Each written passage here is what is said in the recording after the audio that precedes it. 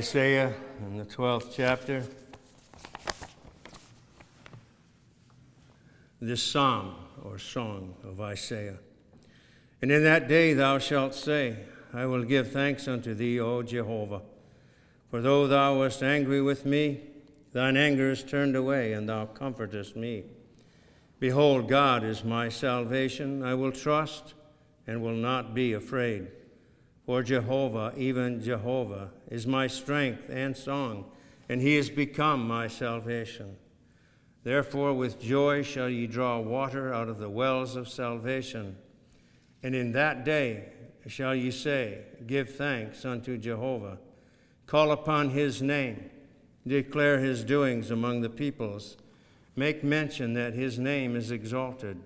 Sing unto Jehovah, for he hath done excellent things. Let this be known in all the earth. Cry aloud and shout, thou inhabitant of Zion, for great in the midst of thee is the Holy One of Israel. Cry aloud and shout, thou inhabitant of Zion, for great in the midst of thee is the Holy One of Israel. Providentially, I believe this morning we were directed to sing a Charles Wesley hymn, and some of the words struck me in connection with what I intend to bring forth this evening, where Wesley wrote, Born a child and yet a king, born to reign in us forever. Now thy gracious kingdom bring, by thine own eternal Spirit rule in all our hearts alone. In us, in all our hearts alone. Wesley seemed to have the understanding that I have of the One, the Holy One of Israel, dwelling in the midst of his people. And there is much cause, of course, to cry aloud and shout. Those inhabitants of Zion, referencing, I believe, in this prophetic utterance, this psalm, those of the church of Jesus Christ. And again, an allusion by Mark this morning, not the Gospel of Mark, but the well-delivered Gospel by Mark, on Galatians 3:14, that upon the Gentiles might come the blessing of Abraham in Christ Jesus, that we might receive the promise of the Spirit through faith. I believe this is what Isaiah is prophetically singing about in this his psalm, the one that we have been looking at. The preface to this psalm, of course, is in the couple of verses prior to chapter 12. The 11th chapter and the last two verses, 15 and 16. And Jehovah will utterly destroy the tongue of the Egyptian sea, and with his scorching wind will he wave his hand over the river, and will smite it into 7 streams, and cause men to march over dry shod. And there shall be a highway for the remnant of his people that shall remain from Assyria, like as there was for Israel in the day that he came up out of the land of Egypt. There is indeed here deliverance promised by God through Isaiah's psalm. Deliverance promised by God even as he delivered his people through the Red Sea from Pharaoh and brought them eventually, ultimately, to the promised land. One man has written with regard to these matters, one commentator said, taking occasion from the reference of Egypt and the Exodus in the close of the preceding chapter, the prophet now puts into the mouth of Israel a song analogous to that of Moses, from which some of the expressions are directly borrowed. He goes on to say the prophet first tells the people what they will say or have a right to say. I believe he means will have a right to say when the foregoing promises are verified, these prophecies. and then addresses them again in his own person. That is, Isaiah in his own person and in the usual language of prediction. He's speaking about what Isaiah has been directed to guide the people in their song of praise with prophecy blended in throughout, how the Lord is going to be gracious to them ultimately, even as he was gracious to those that he brought out of Egypt.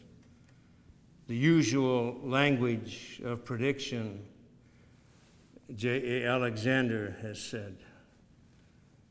This was a prophetic utterance from the mouth of Isaiah.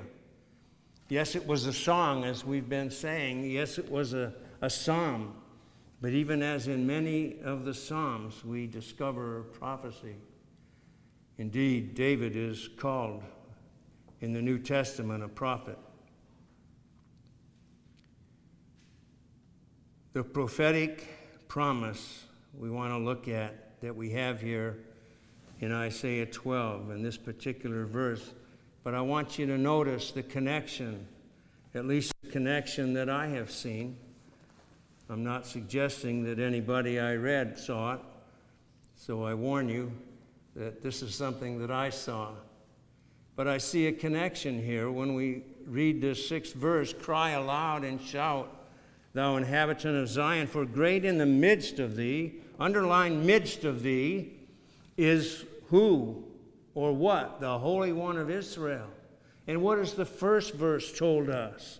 "And in that day thou shalt say, I will give thanks unto thee, O Jehovah." And we have learned that this is speaking of the deliverance or the salvation that he has promised. "For though thou wast angry with me, thine anger is turned away." And what? "And thou comfortest me." Thou hast comforted me. I'm linking that comfort with the Holy One of Israel at the end of this psalm. "Thou comfortest me, and great in the midst of thee is the Holy One of Israel." This prophetic utterance of Isaiah. Comfort is coming, he is saying. In the midst of thee will be the Holy One. The Comforter is coming. He will comfort thee. The Comforter is coming, and I believe has come. First at the incarnation of our Lord Jesus Christ, the Comforter has come. Then at the day of Pentecost, the promised Comforter, whom Christ called another Comforter, has come. According even to the words here of Isaiah the prophet, the Comforter has come. Do not all these blessings that Isaiah has uttered, do they not all speak of the promise of the Father? The gift of the Holy Spirit given from the Father through the Son? Isn't that what we find Christ speaking of in John in the 14th chapter? John 14 at verse 16. Jesus tells his disciples, and he tells us, "And I will pray the Father, and he shall give you another Comforter, that he may be with you forever." Isn't that what Isaiah is talking about? The one that's going to comfort them, the Holy One of Israel. "Even the Spirit of truth, whom the world cannot receive, for it beholdeth him not, neither knoweth him. Ye know him, for he abideth with you, and shall be in you." Shall be in you. "I will not leave you desolate, or I will not leave you orphans. I come unto you." The Comforter has come, and he's sending another Comforter. First, as I said, at the incarnation, and then on the day of Pentecost, another Comforter. The Spirit of Christ. He says, "I come to you. I will send another Comforter, and he shall be in you." One has written, Hugh Martin, a Scottish preacher, said this, "I do not promise you," he's speaking for Christ, in these words that we just looked at. I do not promise you the Comforter as a substitute for my presence, but exactly as securing and retaining my presence with you. His whole work, that's the end of that quote. His whole work shall be, the Holy Spirit's whole work shall be to testify of me, Christ said elsewhere. He shall bear witness of me, he said. I believe the Holy Spirit inspired the Scriptures. I believe he inspired the prophets. David was a prophet. I believe he inspired Psalm 23. I believe he inspired the 4th verse where David wrote, I will fear no evil, for thou art with me. Thou art with me.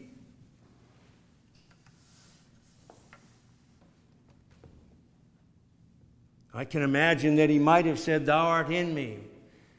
Don't want to make a big argument about that. But that's what we're looking at, is the Holy Spirit in us, Christ in us. Thou art in me, Christ in you.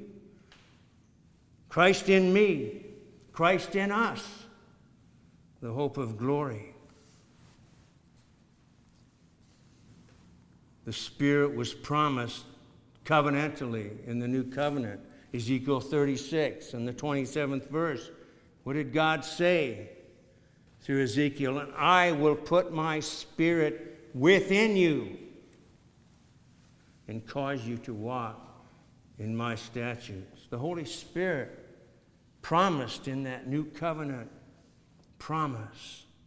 The Holy Spirit was promised by Christ, as we just read. I will not leave you orphans. I will send another comforter. I will send another comforter. I am a comforter, the comforter. I will send another comforter, the comforter, and he will take the things of me and show them unto you. I will not leave you orphans. And of course, in Acts 2, we know that the outpouring of the Holy Spirit, when many started speaking in other tongues and so on, and the people around thought they were drunken, and Peter rose up and said, they're not drunken. This is that which God said through Joel. That which God promised was going to happen. This outpouring of God, the Holy Spirit. And God fell upon them, we could put it that way. God came down upon them. The Holy Spirit rested upon them. But even as Jesus suggested that the Holy Spirit was coming to speak of him, and as it has been suggested that this is the Spirit of Christ, Christ in you, the Holy Spirit in you, Christ in you, the hope of glory, Christ in us. Paul said in Galatians, as we remember Galatians 2:20, Christ liveth in me. How? Christ lives in me by another comforter. Christ lives in me by the Holy Spirit. Christ is in us. Christ is in his people. I will not leave you nor forsake you, he promised. And he didn't. He sent another comforter. Jeremiah pleads, again, even as Isaiah was writing to Judah, preaching, we may say, to Judah, Jeremiah pleads in a prayer, what most writers consider to be a prayer that was placed upon the lips of Jeremiah in Jeremiah 14. And here we have a situation where Judah again has got its back up against the wall. There's no water, there's terrible drought. We could read the first several verses before this prayer that begins at verse 7 of chapter 14. But the point is, there's a cry gone up. There's no water. Their vessels are empty, we're told. The ground is cracked. And all these other features that demonstrate the drought, the terrible drought. And Jeremiah takes it upon himself to cry unto God for Judah. Those wicked, backsliding people of God, if we can put it that way. God's covenant people in that age. And Jeremiah takes it upon himself to pray for them, to pray in their room and in their stead, as it were. And he says, though our iniquities, at verse 7, testify against us, work thou for thy name's sake. Like Moses, you remember? When God spoke to Moses as though he were going to destroy the people and start another nation under Moses. And Moses said, what about your name? What will the other nations say? And so on. Jeremiah says, though our iniquities testify against us. And it's always interesting how that these prophets, including Daniel and others, they put themselves in the place of sinfulness. Though our iniquities testify against us, Jeremiah says, work thou for thy name's sake, O Jehovah, for our backslidings are many. We have sinned against thee, O thou hope of Israel, the Savior thereof in the time of trouble. And then he asks this kind of strange question, why shouldest thou be as a sojourner in the land, and as a wayfaring man that turneth aside to tarry for a night? Why shouldest thou be as a man affrighted, as a mighty man that cannot save? Yet thou, O Jehovah, art in, like finishing this prayer up, like Isaiah finished his psalm up, yet thou, O Jehovah, art in the midst of us.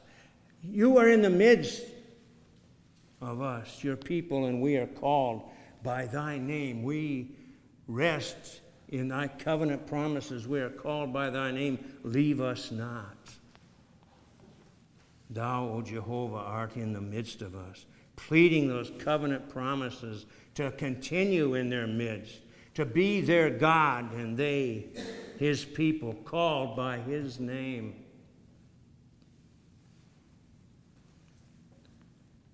Do we recognize the blessedness of being called by the name of Jesus Christ? Jeremiah brings this out, called by his name, to never leave them nor forsake them, to always remain in their midst, always be with us. Jesus promised, I will never leave thee nor forsake thee. God promised his people, I will never leave thee nor forsake thee.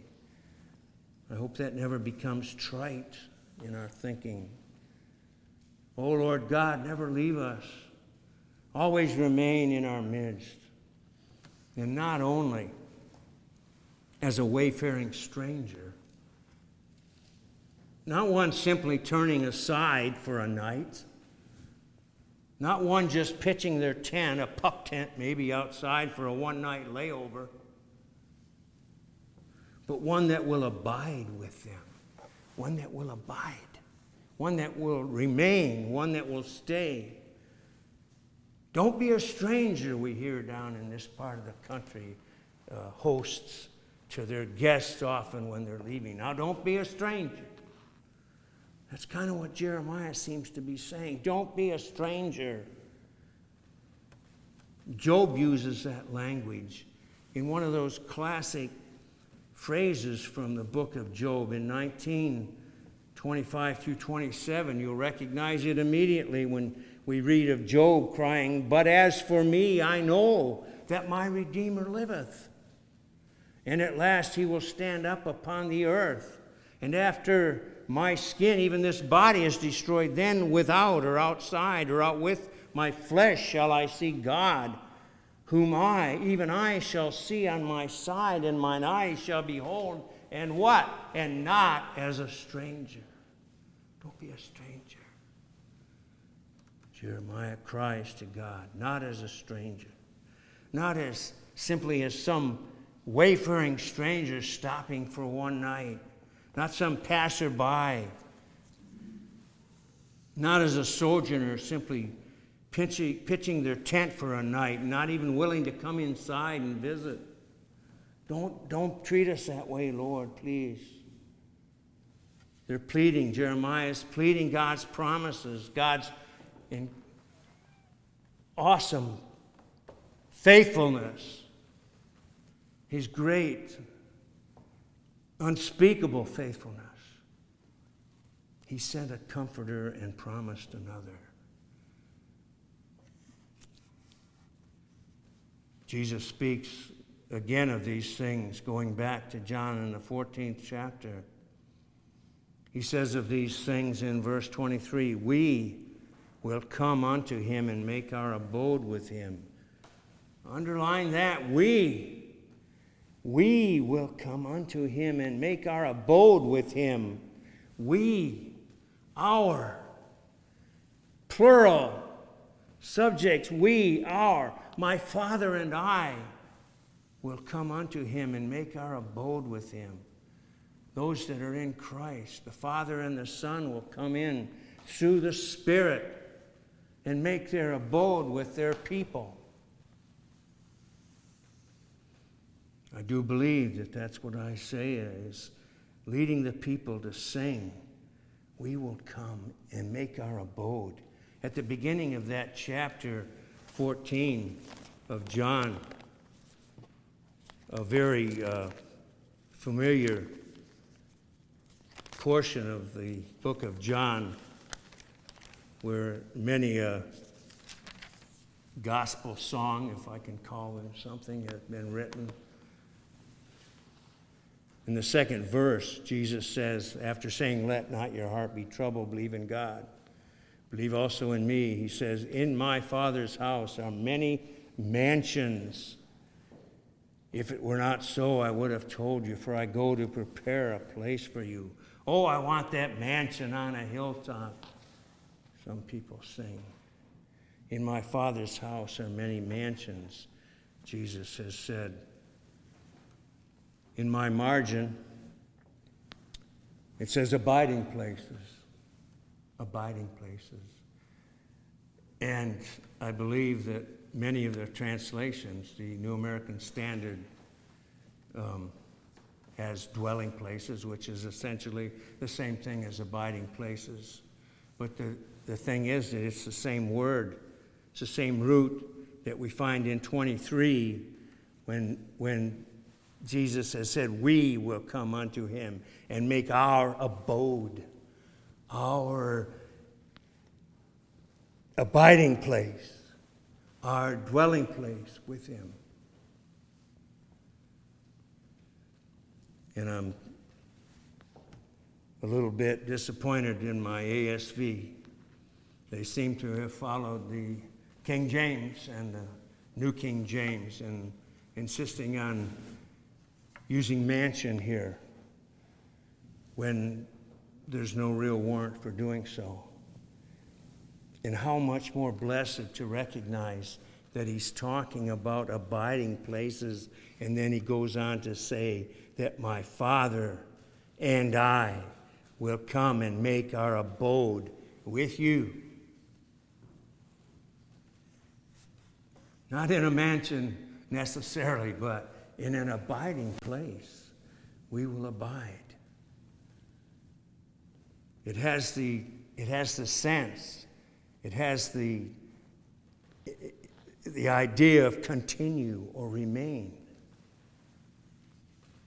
It's not a one-night stand. We will abide with you. We will continue with you. We will remain with you.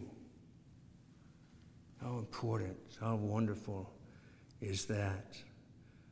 Lo, I am with you always. My Father and I will come and make our abode with you. It means that the Lord will make his people to be his temple, wherein he will dwell continually. He will remain always. He will never leave you. It's his permanent, eternal abode.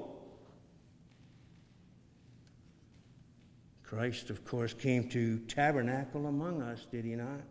He is Emmanuel, God with us. God come to abide with us. And we've just read that how, though he's leaving, in one sense, he's leaving his Spirit, the Spirit of Christ, the Holy Spirit, another comforter, to keep his people, to be with his people, to abide with them. And in that, in the Holy Spirit abiding with his people, Christ is abiding with them through the Spirit of Christ. I will be your God. God's crowning promise. I will be your God, and you shall be my people. Paul says, of course, know ye not that ye are a temple of God, and the Spirit of God dwells in you. Indwelling, abiding, remaining. Your body is a temple of the Holy Spirit, which is in you. In you. The Holy Spirit in you. To Timothy, he writes, that good thing which was committed unto thee, guard through the Holy Spirit which dwelleth in us. He's in all of God's people. Paul writes to the Romans, but ye are in the flesh. Ye are not in the flesh, but in the Spirit, if so be that the Spirit of God dwelleth in you. It struck me that we hear quite often, or we have over the years, about one of Paul's favorite phrases being in Christ. And it is that we're in Christ. But it seems that Paul uses this language that Christ is in you just as much. Christ in us, Christ in you. The hope of glory, he seems to make as much over Christ in us as us in Christ. They're both glorious truths, both glorious things to, I was going to say dwell upon, but I didn't. Unintentional pun there. In John 3:34, we're told that God has given the Spirit to Christ without measure. Without measure, he gave the Spirit to Christ. Absolutely unlimited. Without measure of any sort. And I think that we can respond to that truth,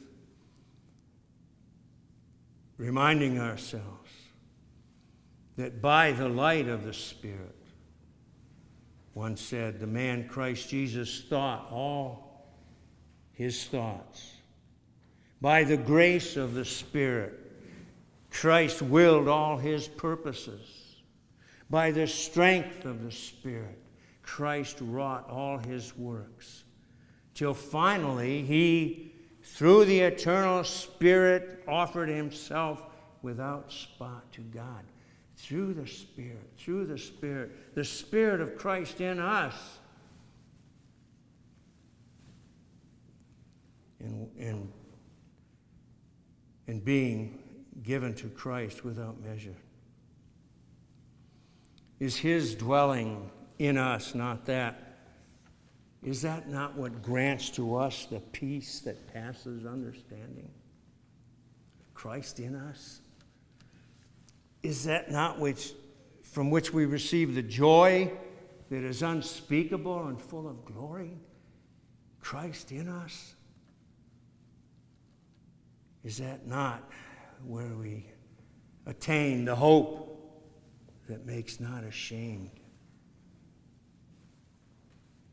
In Christ. Christ in us. And the rest that remaineth. Through Christ being in us, the hope of glory. There remaineth therefore a Sabbath rest for the people of God. Is Christ not our peace? Is he not our unspeakable joy? Is he not our glory? Is he not our hope? And is he not the Sabbath rest that remains for us? Again, I remind you what I said earlier about Galatians 3:14, that upon the Gentiles might come the blessing of Abraham in Christ Jesus, that we might receive the promise of the Spirit through faith.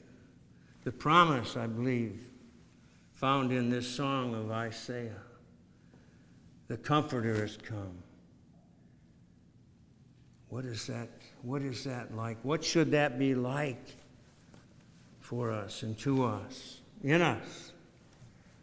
You remember that rather enigmatic account in Luke 24 of those disciples on the road to Emmaus? Chapter 24 and the 29th verse.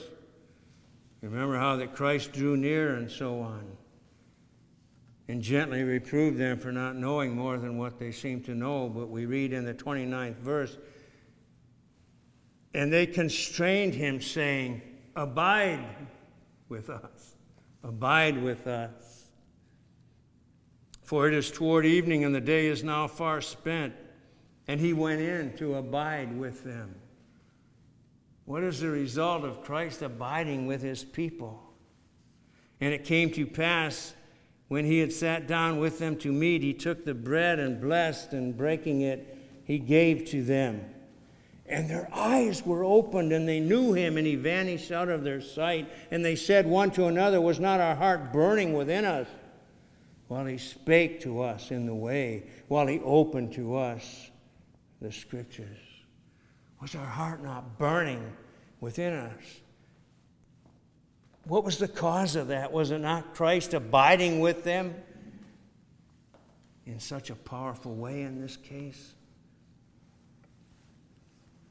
And what about the Shunammite woman in 2 Kings? Remember the Shunammite woman in 2 Kings, the 4th chapter?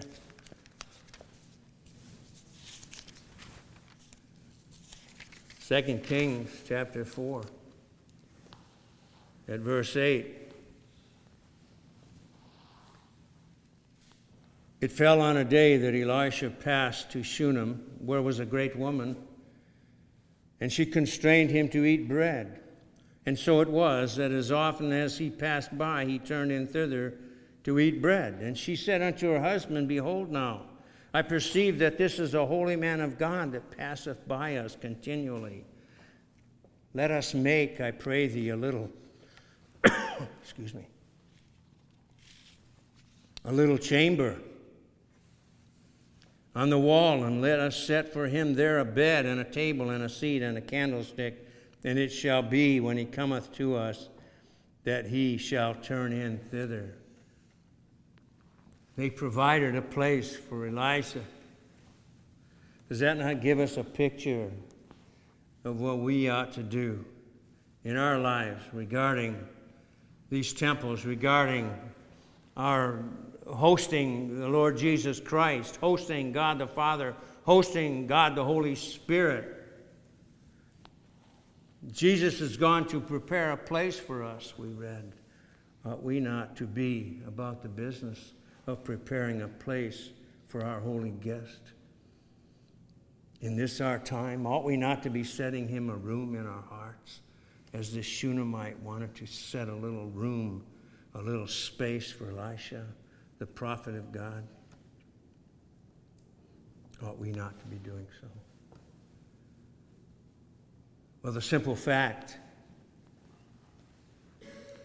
is that in the kingdom of God, Christ lives in his people by his Spirit, which he has given them. Let us pray. Our Father, we rejoice. We praise thee. We would delight to sing this psalm of Isaiah again and again.